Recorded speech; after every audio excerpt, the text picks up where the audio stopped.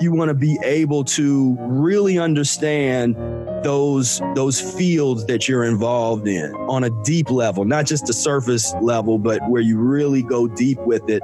And then when you start to record yourself talking about these things and producing some promotional content and videos and that kind of stuff or products, then you will really be poised to be able to make a dent and really help a lot of people. Welcome to Juice Guru Radio for entrepreneurs. Fire start your own health movement. And now your host, founder of Juice Guru Institute and best-selling author, Steve Prusak. Well, welcome back to another edition of Juicingpreneur Radio. I'm your host, Steve Prusak. It's great to be with you. We've got our friend, Professor Spira. He's become such a great leader in the movement, and I've been really excited to follow his work. He carries on the work of one of my greatest mentors, Arnold Ehret, from way back in the day, and is keeping the dream alive with the work he's doing in mucus-free life. He's really starting a revolution around mucus-free eating, mucusless diet, healing system, and carrying on that work, and it's so much needed. You're going to love the work he's doing. We're going to hear about the journey he's on, the journey he continues to this day, republishing the books, annotating the books, and adding, updating them, making them work in this day and age, which has been a real blessing. His website is mucusfreelife.com, and he's doing so much work, and I've got his bio here. We're going to have it up under the show notes at juicingpreneur.com. Let's welcome to the show right now, Professor Spira. Greetings. How you doing, Steve? Professor Spira, thank you for being here. It's a pleasure, a privilege. I'm excited to be here. Well, let's dive in. How did the journey come about? Like, did you always have the entrepreneurial bug, so to say, or how does this all start for you? So my earliest recollection of the concept of owning my own business was when I was very young. My aunt bought me a toy called My First Business. And I'm 3 or 4 years old, something like that. And I can still remember this toy. It was like in a red kind of box, and you open it up and it had some office supplies in there. And there was, little like to-do lists, and had some places where you could put writing utensils and just all this sort of stuff to have a little office. And I enjoyed playing business. So that was something as an only child, and I grew up spending time. I kind of split my time between my mother, who was in and out of the hospital all the time because she was very ill, and my aunt and grandmother. So when I was with my aunt and grandmother, that's when I would do a lot of this kind of play. They really supported anything like that. There was this creativity along with this business interest that I had. And so I would play with them, and I would set up my little stuff on the table, my first business. And, I would act like I'm writing things and selling things to them. I started a fake little ice cream truck in my living room, where I turned over a table, put covers over it, and sort of pushed it while I sang like a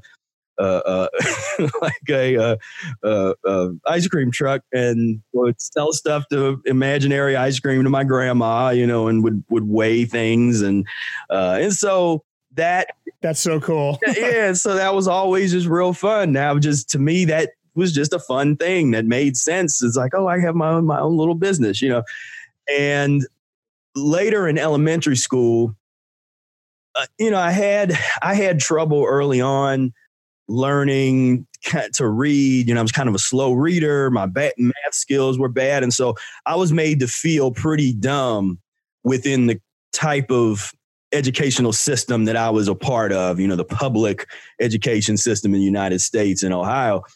And so I always was like, not this, something's wrong. Something's wrong with this system. I felt it when I was real young. And I always I was a little jealous when the so-called smart kids would kind of go off. They would have these special classes, or these little whatever they called it, these things where they would leave and go and have this fun and then come back. And I'm like, well, why do they get to do that? What's so special about them?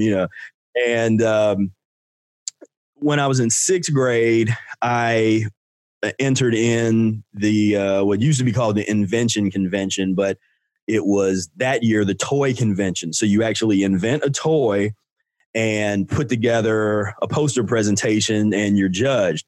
So I invented a game called Dance Fever. And it almost reminds me of some of the stuff that's out today where with the electronic games or kids dance along and stuff like that. But basically you had a board, and that was still the cassette days back then. And so there was a cassette with music, and you would wind up shoes. It would go on to a number on the board that corresponded with the cassette number. And you would find that song and dance to it. And then your friends and family playing with you would grade you on your dancing. That was the concept that I had come up with. So I won. I got first place for entrepreneurship and first place for my game in my school, and went on to regional competitions at the Kauffman Foundation, which promotes entrepreneurship education.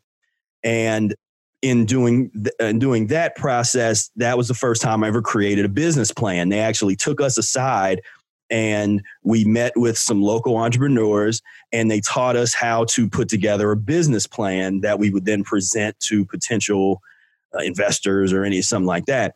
So, and I guess I'm 11, 11 or 12 years old, just around that sixth grade area. So I go to regional competitions. I get second runner up. Another thing that we do there that's sort of interesting with what I do on YouTube is that was the first time I really produced a serious video, like a commercial, that was basically, it was kind of like a little infomercial for my product, which was also evaluated. And so after that, the Kauffman Foundation was even interested in if I wanted to go to school for business. They were talking with my parents about potentially giving me some grants and funding and scholarships and things if I wanted to go in that direction. And I ultimately didn't, in terms of formal education. I didn't go down a business realm that way. But that would have been high school? Like you would have gone there for high school? Well, no, like college. So even though this was before I was in high school, if I wanted to go to high school and then ultimately go to college and major in some kind of business related or entrepreneurial related field, they may have given me some kind of scholarship. Been earmarked already, that early on, earmarked it. But my aunt specifically said she didn't want to. She's always been really good with letting me explore a lot of different things, and so I was very active in all kinds of different things in high school and in junior high, from sports, the Boy Scouts, really into Boy Scouts, Order of the Arrow, number of other organizations. And so she never pressured me into one direction saying, okay, you should do this or you should do that. And so I ultimately was able to choose the direction I wanted, which was to become a professional musician. And so that's what I pursued when I went to college.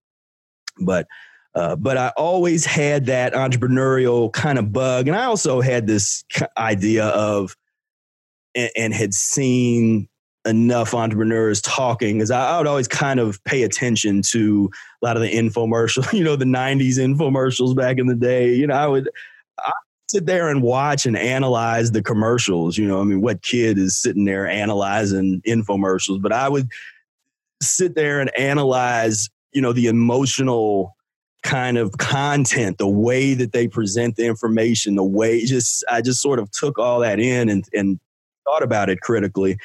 And a few different people kind of said, well, if you really want to be own your own business, you don't have to go to college for that or major in something, it's a whole different realm. And so I'm like, okay, well, that makes sense. Then for a short period of time, I participated in a multi-level marketing. And this was right after like senior year of high school, a multi-level marketing thing that was been called Excel Communications. I don't know, it's not there anymore. But basically, you kind of like Amway for electronics. You know, getting your friends and family to get into the phones and that kind of stuff. Where they, instead of buying phone service through AT&T, they get it through you and you get the kickback. And so I did that for a minute, and I learned a lot from doing that, but I also knew that I didn't want to, that's not the kind of business that I wanted. You know, I wanted my own business, not to sort of be a retailer kind of thing. And so then once I went to college, I was really focusing then on education and becoming an artist. So I was thinking a lot less about business. And even at that time, there was a part of the spiritual journey I was on. I was thinking, well, maybe all of that interest that I have in business is just that I wasn't really supposed to do that. You know, because I kind of got so deep into practicing the Mucusless diet and into the art there, you know, and sometimes if you're an artist, there's this idea of, which is sort of lame and not really true, but it's just more of this myth of if you're too concerned with business and it makes your art not pure, and, you know, and all that kind of stuff. I've fed into a little bit of that in college. You know, it's hard not to. And so, but I also noticed that once I started to understand the music business, I was kind of like, I don't want to do the things that most musicians have to do to be able to make a living with music. I want to make the music that I want to make. I don't necessarily want to do a lot of studio work, playing other people's stuff. I want to do my own music. Nothing wrong with that. I just not what I wanted to do.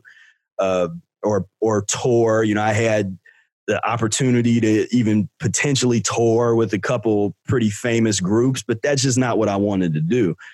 And so I started thinking more about marketing and seeing how there's so many great musicians and artists, but so many of them have no clue how to market themselves. And so they ultimately just are great musicians that remain local, local musicians, and they'll have some other job, or, you know, during the week they work someplace, or maybe they teach. You know, there's a lot of teachers in the, that go and get things in music, and then there's not enough performing gigs, and so they teach. And so I just didn't want to really do that, and at least not teach like on that level, on that high school level. So I stayed in school, worked to get my first master's degree, and that's when I taught then at Northern Kentucky University for 2 years. So I got that teaching. That was when I was 23 years old, and I taught for 2 years as a professor of music at Northern Kentucky. And so I learned so much doing that. Because not just about pedagogy and curriculum, but also about entrepreneurship and salesmanship, because I would always bring a bit of showmanship into my lecture process. So the students were kind of interested in my lectures. They kind of look forward to it, because I wasn't just going up there just sort of being boring and talking. You know, I always tried to have some interesting slant. But I related that in some ways to sales, you know, or into marketing. You know, I see a connection from educate. And I know a lot of people, some educators like, oh, don't think about it like that. That's, again, impure. There's all these purity tests all over the place. But to me, the best educators are actually great salesmen. You know, they're able to convey the information in a way that sticks with you. And so I really kind of honed those skills as an educator. Then came to Columbus. They were going to offer me a full-time teaching gig, and I was like, I'm not really ready for that. So I pursued my PhD, came up to Ohio State, and then worked. Went through that process, which is. Anybody that's been through PhD program, you know that's the intensity of that and how that pushes you to just develop a lot of skills that would be very hard for you to develop just on your own. And went through that process. But before I graduated, I thought to myself, I instead of graduating and immediately going into teaching, which I could have, I had those opportunities were there, but I didn't want to do that. Again, I like to have my own my own freedom, answered to myself and my customers. So I decided to essentially take some of my student loans that I was taking out at the time and use them as business loans. So, and that is when I developed the and I should say, this whole time since I'd gotten to college and I was really getting deeper and deeper into the mucus diet and deeply studying it and wanting to put that information out into the world. And I was like, one of the reasons that nobody knows who Arnold Ehret is because there has been a lack of promotion, a lack of marketing in a big kind of way. And so I wanted to try to change that. And so I was like, okay. And I thought that I would maybe do some of these things later in life because that was the one thing that I had to kind of go with the flow because it made sense to start doing it toward the end of my school student career. But initially I had thought, well, this is something that after I do my music and tour the world doing that, I'll come back and I'll promote the diet. But it's sort of turning out to be the opposite, like that. And so I spent a couple years. That's when I wrote the books and, published the first books that we published and got the website going. Started off as ArnoldEhret.us when it was more just before I got serious about branding and serious about really trying to put this information out there. I just wanted to make it available. But then once I started saying, I think I can really do this, I can put this information out there. There's a need for it. There's a demand that nobody's really filling in terms of transition because nobody's talking about transition at the time. I can't think of anybody that was really talking about transition diet in a systematic way, the way that Arnold Ehret talks about it. And so I'm like, all right, there's a place for us here. Mm-hmm. And so, then I just went through the process of that. Everybody that is an entrepreneur knows how hard that really is when you're because you got to try to figure everything out. No. I mean, that's not the happily ever after right there, right? That's not like Professor Spierer lived happily ever after now. Not at all. That's like, okay, you decided to go down. You've gone down the road less traveled. Yeah, the road less traveled. Yeah. And so, so that's awesome. And it's interesting how little things like I had a little consultation with someone here and there, and that I had met with somebody that really was saying you need to stop talking about Arnold Ehret because he's kind of dead. Because I'm kind of historic minded, and so I like to really bring a lot of history and things, and so I get excited about historical figures more so maybe than people in the mainstream. But so there was somebody that was like, you really need to kind of stop focusing as much on Arnold Ehret and promote yourself, promote your brand. And so at that time, I actually created the profspira.us, which if you go to the oldest videos, you'll see that. And so I experimented with that, but that still didn't feel right. I'm like, this still isn't really it.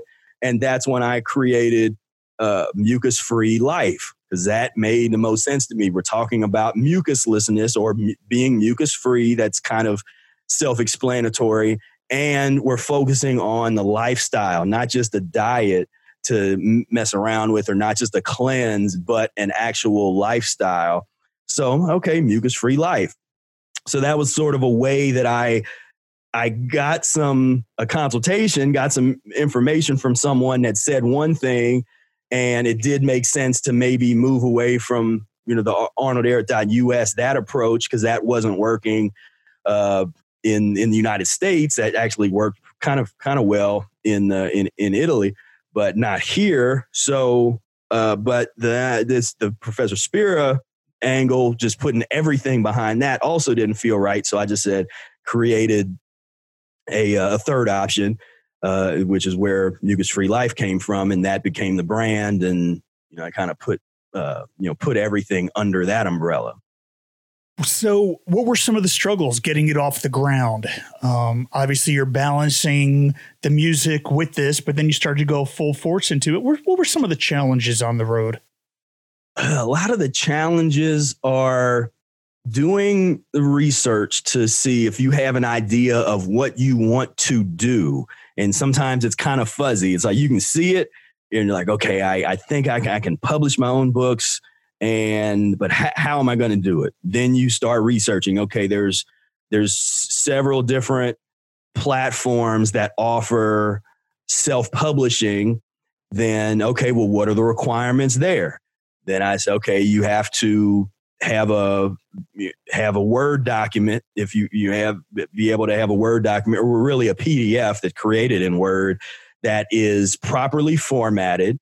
And so that's sort of the first step. And so it's like these little technical things that you have to figure out. Like it becomes your business to know all of those little details, those little technical details. And when you're doing it all yourself like that, when you're starting from with no, relatively no money, I didn't have any kind of investment capital or anything like that. I'm basically just trying to leverage as many free programs as I can that I find, online. As well as, really those first couple years, I was virtually no overhead because I was trying to use as many free programs as possible. But it takes time to study all of them, to be exposed to all of the different software programs and platforms and things that you can invest in. And the challenge for me there is that sometimes there's so many of them and you have to rely on reading reviews. You study and compare and contrast the different platforms. Infusionsoft, my Infusionsoft experience would be a good example of that, where it's a very, very large investment, because once you start going down that path, you've invested some serious time and money. You can't just easily go to another platform as an example. So those were the kind of challenges for me, just finding, since I'm doing everything myself, I have to, know a little bit about web building, just enough, just enough where I might not build the whole thing, but I need to be able to speak a certain language to web developers so that I can communicate to them what it is that I actually want. And sometimes emails, you spend more time trying to write an email to a web developer as to what you want. Like, okay. And just because you might not be fluent in that language. And so it takes time to do that. And I noticed that's what a lot of where you lose a lot of people when they start to see that kind of work and time has to go into it. You're like, folks are kind of like, I don't know about it. That's a lot. And it's like, yeah, it is a lot, but that's. Yeah, but people don't, you're bringing back old nightmares for me now, but people don't realize how much easier it is now. The technology is evolving. It makes it a lot easier than when we first started out. Yeah, definitely. With every passing year, it gets a little easier. Yeah, a little more refined. There's more software programs and platforms that come into being that facilitate these things that we want. Where I can think the first time when I tried to, there was some really strange apps that I originally tried to use to capture people's email addresses for a newsletter. It was something on WordPress. I don't even remember what it was, but it was it was one of those really complicated plugins that would crash the site and that kind of stuff. But that was kind of all that was really around. I think it was a little bit before MailChimp got real popular. And then I kind of went in the MailChimp direction, but they were there was a lot of, limitations there where there was things I wanted to do. I wanted to be able to kind of automate emails and that kind of stuff. And they have that now, but they didn't then. And so that's when I made the big decision to go over to Infusionsoft, which it's just it was just such an expensive kind of thing. But at the same time, it was an important part in the development of my business, because that's when I was like, okay, I'm really taking this serious now. So I have to kind of put up or shut up with the Infusionsoft. And so taking us back at this point, and you're just getting it off the ground. What were you trying to achieve? So I was trying to get the Mucusless Diet Healing System and Professor Arnold Ehret's name and works in front of as many people as possible, but not just indiscriminately, but people that would actually be open to checking it out and looking into the Mucusless diet and the practice. And so I started to really look at target markets that that were receptive to the Mucusless diet at that time, and sort of have a different slant, because again, trying to find a way into the market, because that's really hard. Sometimes in the beginning, if there is an existing market and there's already people out there that's more popular than you, that are selling more stuff than you, that kind of thing. So how can you differentiate yourself from them? What are you bringing to the table?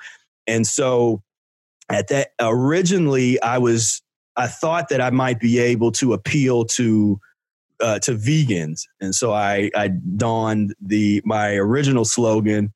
Well, the original slogan was actually mucus free is the way to be. But then I was kind of like, well, let's see if we can get some of these vegans on board. So I called mucus free the original vegan diet, which is true. And I wrote an article on it that kind of breaks that down. But what I found was a lot of people that were already vegans were not necessarily ready to get into the Mucusless Diet Healing System unless they were sick. So unless they had ailments they were already suffering from, there was kind of this attitude that they were already really advanced. They already don't eat meat, so they don't need to push any further. They don't need any more information there. Even if, they have their Oreos on the weekend or whatever, they were very happy with where they're at. And so it was hard to communicate with them. But, well, they have their Pop-Tarts. Yeah, right. The vegan Pop-Tart. They can go to Taco Bell and get the vegan burritos, and so they're good. And so that was so I was like, okay, well, I think that still works, that framing. But I noticed that at that time there was the raw foods movement was growing. There was a really large extremist kind of tilt to it. And what was happening was there was a lot of people that were really kind of getting swept up in the moment as things happen with fads. And so they were following a number of these different figures, and they would change their diets, but they weren't transitioning. And so I saw that, okay, this is not going to last really long. So people are going to really be really adamant and act like they're feeling great for a while. But then some of these people are going to start falling off the wagon. So I was like, let Mucus Free Life be the place to grab you when you fall. So when you fall and you had good intentions, you were trying to eat nothing but fruit or be, raw fruits and vegetables and all that, the whole kind of raw foods thing. Well, depending on who you follow, because there's so many different ways to do it. Yeah, exactly. Depending on who you was following. If and when you start to fall from that, we have the information. So I would try to plant seeds in some of these communities. So online I became members of a lot of the different Facebook groups, and I would make comments on YouTube channels and stuff, and just sort of put myself out there in that targeted community.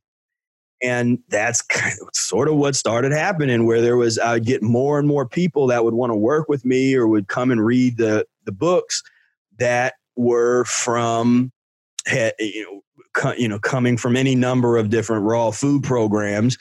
And they'd be like, yeah, I did it. And I felt good would hear the same thing over and over again. Yeah, I did it for a while. I felt really good. But then I started feeling bad and I couldn't do this. And I started having these cravings and that kind of stuff. And so I'm like, okay, well, I'm glad you're here. Because what a lot of people that didn't find us, they would go all the way back to just eating a standard diet again. And they was just sort of throw all that away. Like I was just extremist nonsense. I fell into that for a while. Now I'm back. Right. Or they were going into paleo or raw meat. Exactly. All the way to the other side. Yeah. The paleo, raw meat, Atkins type of mess. And so that's where I was like, okay, we can catch these folks and say, all right, it's cool that you wanted to be 100% raw and that you're incorporating more fruits and vegetables and, hopefully you're juicing and that kind of stuff. But let's dial it back. Let's take a look at this transition methodology that Professor Arnold Ehret put in place after working with thousands and thousands of the sickest people. He had put together a system that anybody could start and follow and make permanent changes and have a better success through a transitional approach and a systematic approach. And so that was kind of how I came into finding finding your audience. We talk about that sometimes. Sometimes you have to find your audience, and that's where I was able to find the initial audience, which it did have its limitations. And so one of the challenges in that particular period, and I'm thinking about 5 years ago, 4 or 5 years ago, is I had to frame my discussions in a way that didn't attack raw foodism, because then I would turn people off immediately, but to sort of say like, yeah, that's cool. But if things ever get bad, check out the transition methodology. There's nothing wrong with transitioning. And it was actually really challenging to create a community space where people felt safe posting up a picture of some cooked mucus-free foods, because there was so much extremism, and it was like I didn't want to just come out hardcore against it, because then I would turn a lot of those folks off, and so I had to try to find a way to transition those folks into to Arnold Ehret's work, because there was so much misinformation and misunderstanding about Ehret's work.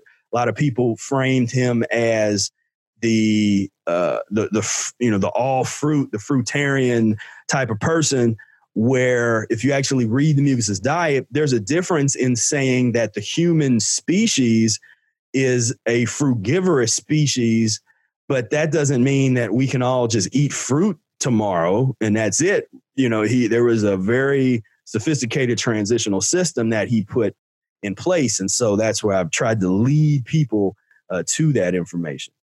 I love it. I love where our worlds can come together, because I was part of that movement. I was doing the first podcast in health, Raw Vegan Radio, back in 2004.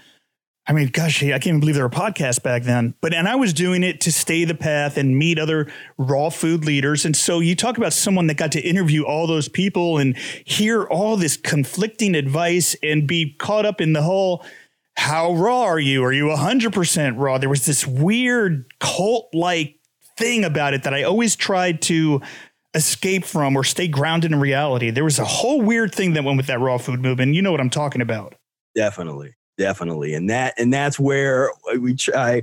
It was part of the marketing plan, and the rollout was to appeal to that, to find a way to appeal to that market, and knowing that a lot of those folks are going to start falling off the wagon, to build that into the business plan and say, okay, these folks are going to be falling off. This is going to,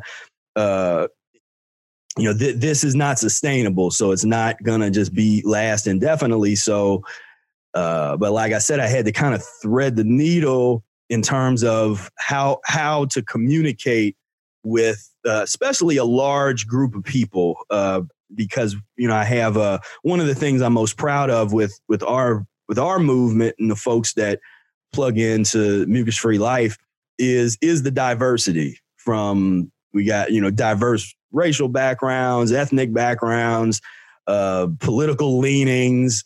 Is a lot of diversity, which can make it hard. On one, you think a little bit more sensitivity and education has to be involved, because what a lot of these more cult-like type of followings in these little groups afford people is the ability to not have to think so much. Because if everybody is in chorus saying the same talking points and everything, then it's sort of, everybody's just sort of slapping each other on the back saying, okay, you're great. You speak the language. We're all on the same page. So we would always kind of come and say okay, I acknowledge that language, but I'm purposely not going to talk like that. We're purposely looking at these things differently. And it forces people that are tuning in or trying to converse to change. And you actually learn, I call it like the Socratic method, but you learn through that new socialization through conversation. And so that was a big part of with the Facebook group where we would, have these dialogues. And when I would have dialogues with people, that's why, one of my books, I got the word dialogue in there because I'm looking back at these old Plato Socratic method, the Socrates, those dialogues, Platonic dialogues. And I was like, that's an excellent way to reason and for people to learn and to actually change the paradigm, to shift over from one way of viewing things to another way. And so that would kind of be the educational where the marketing and the sales interest met with the curricular interest of really wanting people to learn, and not just parrot what I'm saying or learn what I'm doing. But it's kind of a tall order, but I really try to encourage people to learn how to think for themselves and to the age-old tradition of logic, the long-lost art form of being able to think through things logically yourself. So I'm always kind of trying to promote that. But those have been some of the challenges. Definitely is just dealing with all of these different backgrounds, and like you were talking about, people, so much conflicting information, and you get some people that are so hardcore on one thing and hardcore on another, and without civil dialogue, it just turns into arguing. And so, well, there was also a weird thing that happens with, by the way, thank you for that. That's such a great methodology. But there was also that godlike complex that a lot of the leaders in the raw food movement, they almost like it's my way or no way. And people followed them like sheep to the slaughter.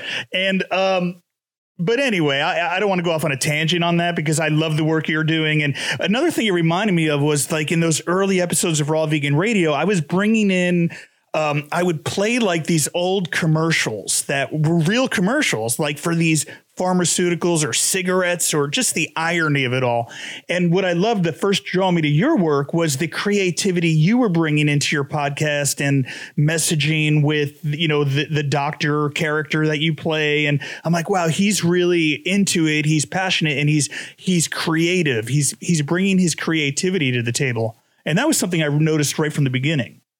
Yeah, and that's another part of kind of who I am, and a lot of the fun part. I really view myself as a creator first and foremost, and I like just creating new things, whether it's music, video, businesses, constitutions for organizations. Whatever it is, dissertations, thesis. For me, it's all about a creative process. It's all sort of part of the same body of work that I relate to, again, from childhood. When I was feeling the best was when I was creating something. And I got cassette tapes of me.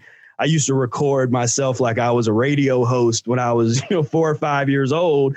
I'm recording and I'm acting like I'm talking on the radio and performing live. I had this little little toy guitar, and I'm playing and singing, kind of making things up off the top of my head, trying to improvise and sing. And I didn't know that that's what I was doing. I actually thought that that's how everybody made music. Like, I didn't know that people would learn things ahead of time. I thought that everybody sort of just used this telepathy to improvise everything on the spot. And so interestingly, the direction of music I went into is where that does occur in the improvisation art form.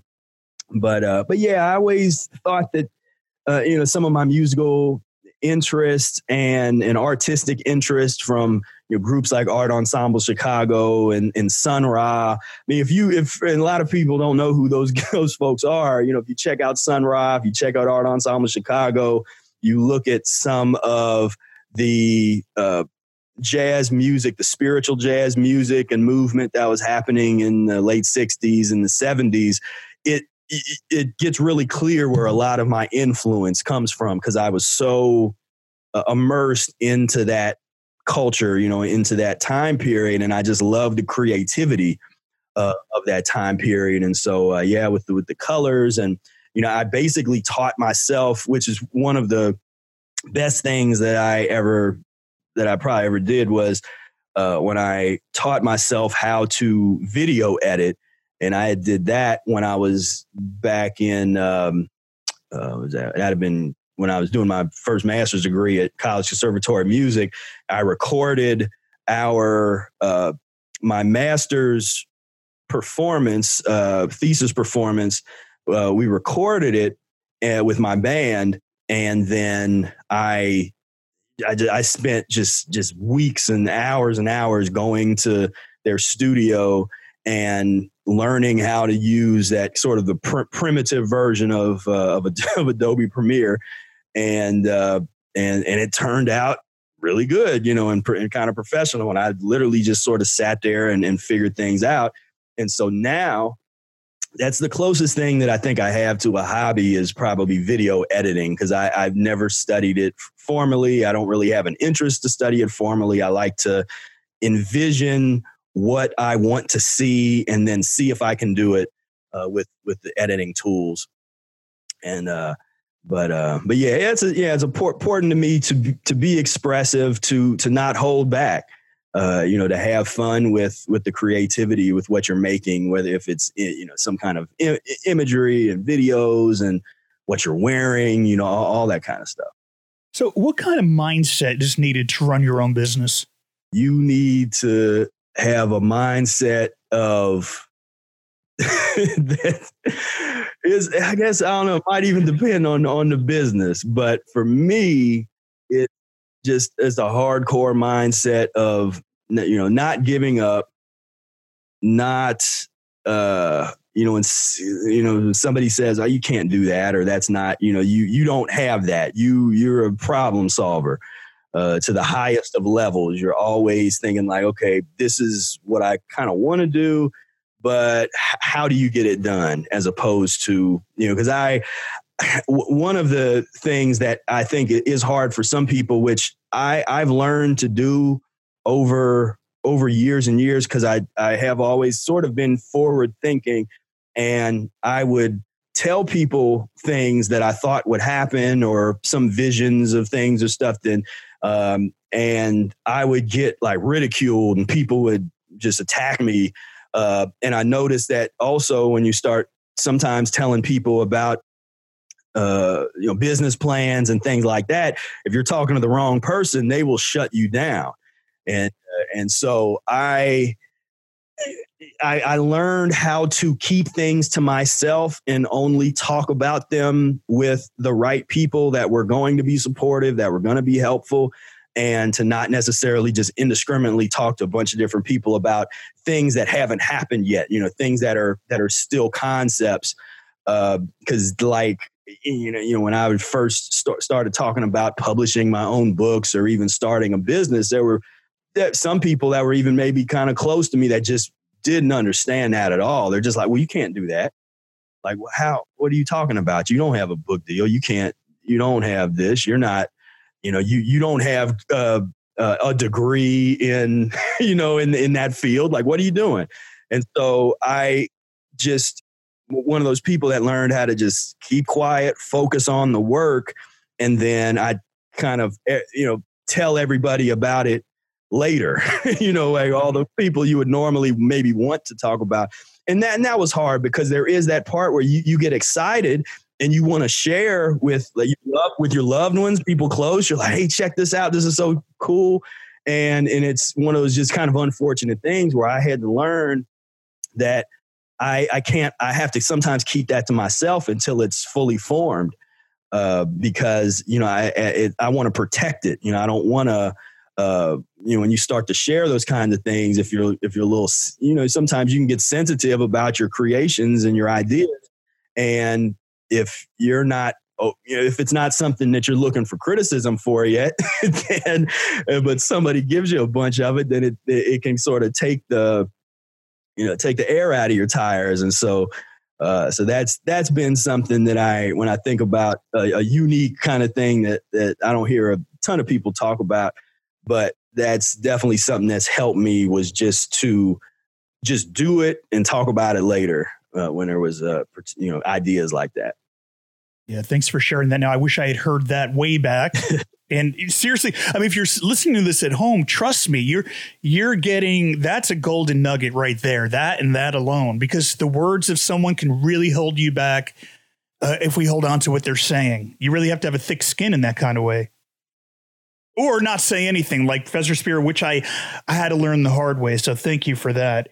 And mindset is everything. We have a motto here: find a way, whatever it is. And in those darkest days, like as we were building our business and my bank account was dipping lower and lower, and I was really in a state of fear, the motto became find a way. Do you find that helpful? Definitely.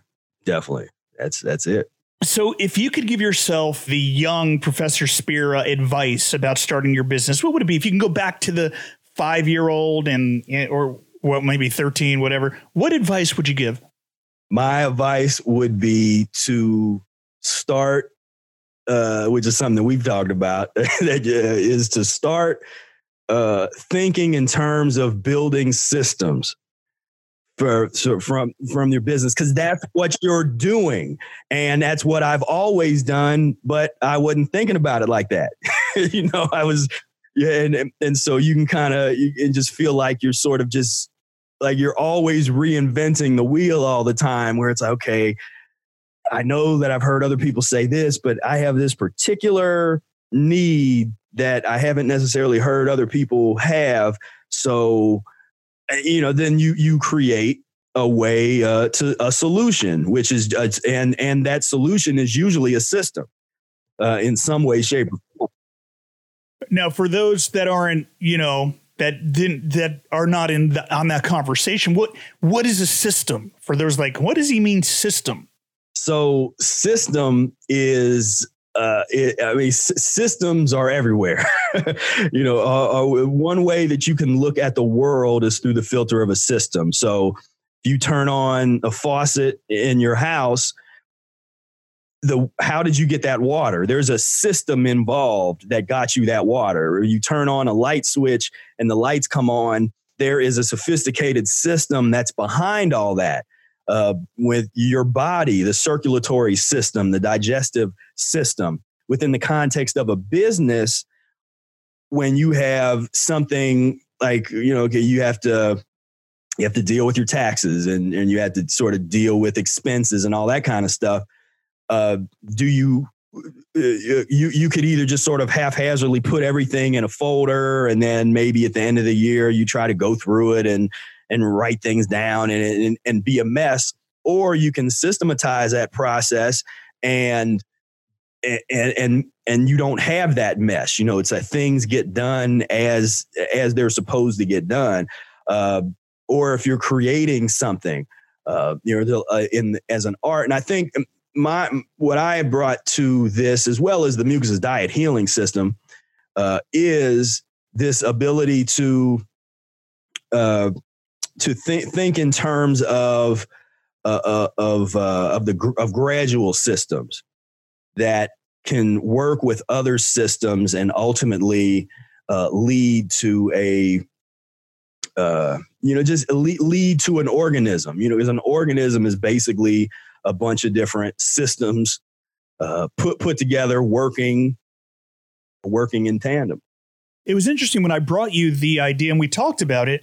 I didn't make that connection that it's the mucusless diet healing system. I didn't even realize it was right there too. Yeah, exactly. Because I had just never really consciously thought about it that deeply within terms of setting up systems for my business, which again, it was something that I was already doing, but with that turn of attention and consciousness, all of a sudden I was able to start to really do it with intention and do it better than I was doing it before, because you can improve, the systems allow you to constantly refine, because you evaluate a system that's in place and you say, okay, well, how can I improve this? A good example of maybe a better example of a system that people would know about would say, if you use an automation software to collect email addresses, that's a system that you set up. You have a piece of software, but you have to set up how that data is coming in, where it's going, how it's being used. That's all part of what you set up, part of your system. And so when you start to look at your business as a series of systems, then it can start to really change your efficiency. So you're not doing everything by yourself. Now we can do a whole show on systems. So I'm going to tell you, for you listening at home, the book that I had recommended to Professor Spira, which was Work the System. That was the first book that we talked about. And right, do you think that's a good place for those that want to go deeper on that? Definitely. Yeah. Excellent book. Yeah. Excellent book. And you can find that right online. And great book. Was totally it was right on time and right on point. And the thing that's interesting with that too is, see, I would tell my younger self to be thinking about that, but I wouldn't, if I would have been thinking about that over this time, the efficiency, I would have been able to grow faster. My efficiency would have been better. But at the same time, there is a time and place for you to start sort of amping up things when it's time to grow. Because in the beginning, you do a lot of stuff by yourself. If you're in business by yourself, or if you're in business with another person, there's a couple people doing everything. But there's a certain point where if you're going to grow anymore, you're going to have to change some things, and your systems have to get more efficient, get some more people involved. And so that was where I was at, where I kind of took things as far as I could take it the way I was doing it. So I had to be open, and that flexibility or a plasticity to be able to move and change. That's another important attribute of great entrepreneurs, because you do have to constantly be vigilant, evaluating the market, evaluating new technologies. I mean, I'm learning about new softwares that I may or might use or may not use, but I try to stay abreast of all that kind of stuff, and that becomes part of the actual job. That's part of the work that you have to do.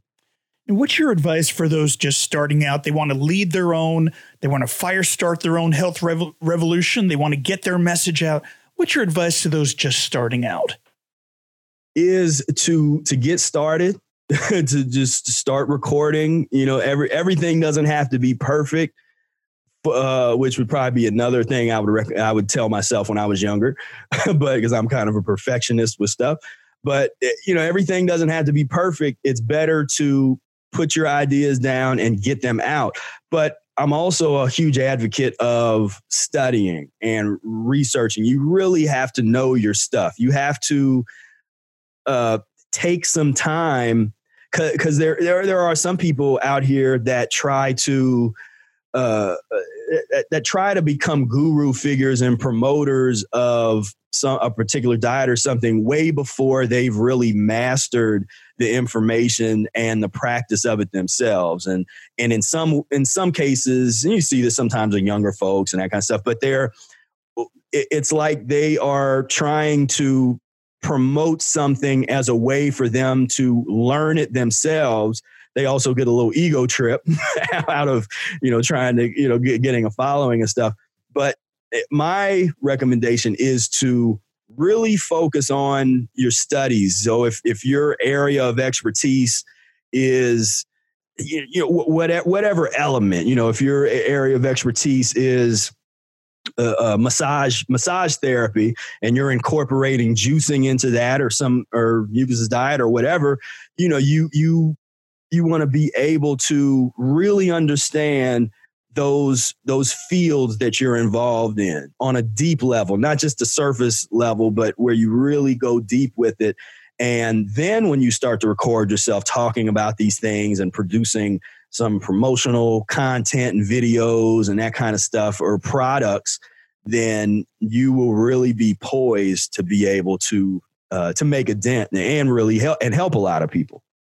Well, I stole this line from Bob Dylan, and I used it in my webinar when we teach people about this very topic, and it's know your song well before you start singing. And that's the way. Professor Spira, what achievement are you most proud of? Yeah. It's hard to say one thing. I can kind of say things in different fields. So in the academic field, I'm probably most proud of my bachelor's degree, and even though I went on to get two master's degrees and a PhD, that initial bachelor's degree sort of signifies the time period of transformation when I had gotten into the mucus's diet and a lot of the hardships and the social isolation and the things that I was going through in that process.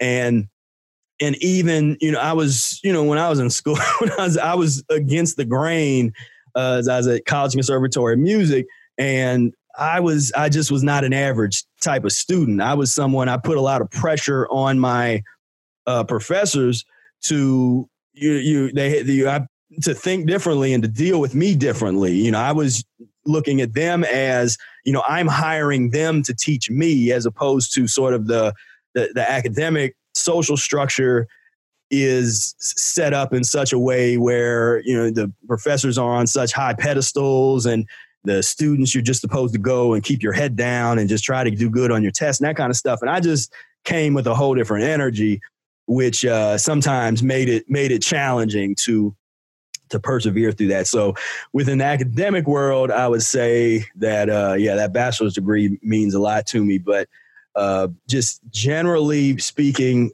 outside of that, if I had to pick just one thing, I would say my trombone, my music making, and what I do in that realm, I'm just real, proud of going down that path of not being scared away, saying, there's no guarantee of making money trying to, play jazz music, which is not, not a popular music at all. And so some of the achievements that I've got over in that realm. Yeah, and you showed those teachers who didn't pull you out of the class because you weren't good enough. And it reminded me of my own story, because I had the same situation and ended up with a master's degree. But back then, well, he's a buffoon, this guy. But yeah, you showed them, Professor Spira. What was the biggest transformation that happened along the way from launching the business, and something that maybe was unexpected? What was your biggest transformation? I know you said spiritual evolving that happened, but what was the biggest transformation? So, so with the diet, because that all, it's all connected. So my biggest transformation definitely was when I started practicing the mucus's diet, because I was way overweight, was almost 300 pounds, and had chronic migraine headaches every day, and allergies, had been on pharmaceutical medications, kind of all of the story that we all tell about where we come from. And then once I got into the mucus's diet healing system, I lost a bunch of weight, got off all of those pharmaceutical medications, just totally transformed my existence. And so that was, that even that in itself started to prepare me for what I would do with Mucus Free Life and being an entrepreneur later. Because, one thing that's interesting to think about is how do you compare and contrast leadership versus entrepreneurship? And for me, because you can have, there are some entrepreneurs that are not necessarily leaders, and it just depends on the kind of business, the kind of work they're doing. But then there's a lot of people that are great leaders, but they might not be able to run a business at all, And so I've found though that when you can have both of those elements, being a leader as well as a somebody with those business skills to be an entrepreneur, that's really going to help you in the long run. So I had a lot of leadership training where I'd say I had the opportunity to grow as a leader, especially in high school when I was in the Boy Scouts and some of the things that I did there.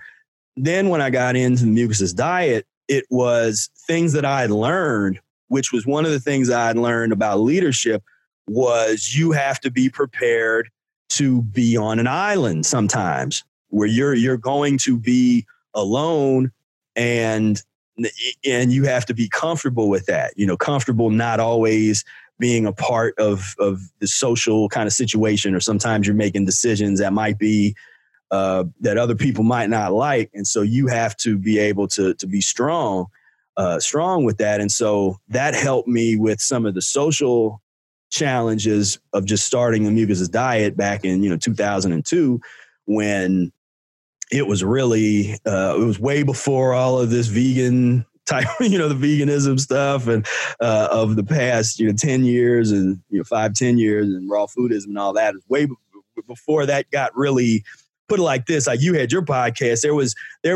was starting to happen, but you couldn't walk into a store and see the word vegan anywhere yet. It wasn't mainstream. It wasn't acceptable.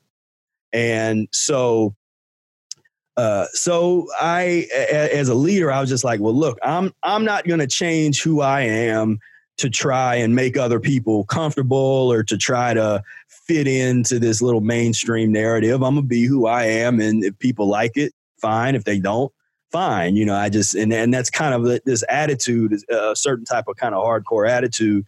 And that definitely helped me once I started really working with the business. Because again, there's so many people. It's like when you start doing things that are interesting and really great, or if you have these aspirations, haters are real. It's like these folks come out the woodwork to try to tear you down.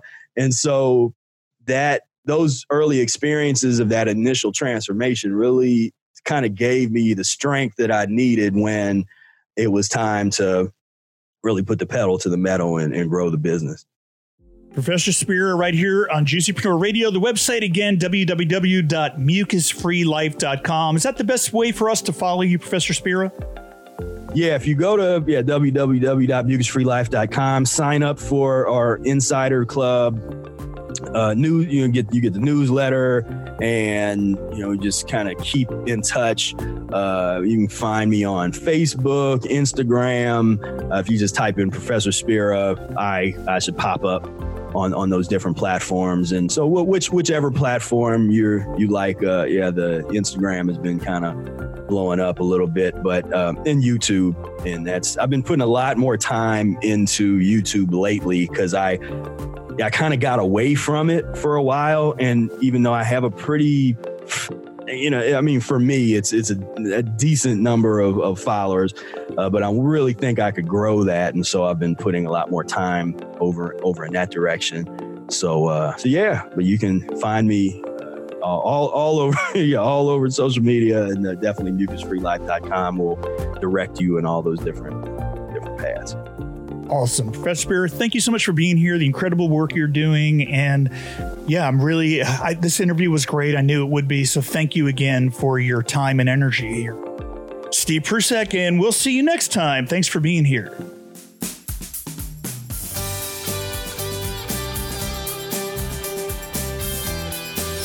Thank Thank you for listening to Juice Guru Radio for Entrepreneurs.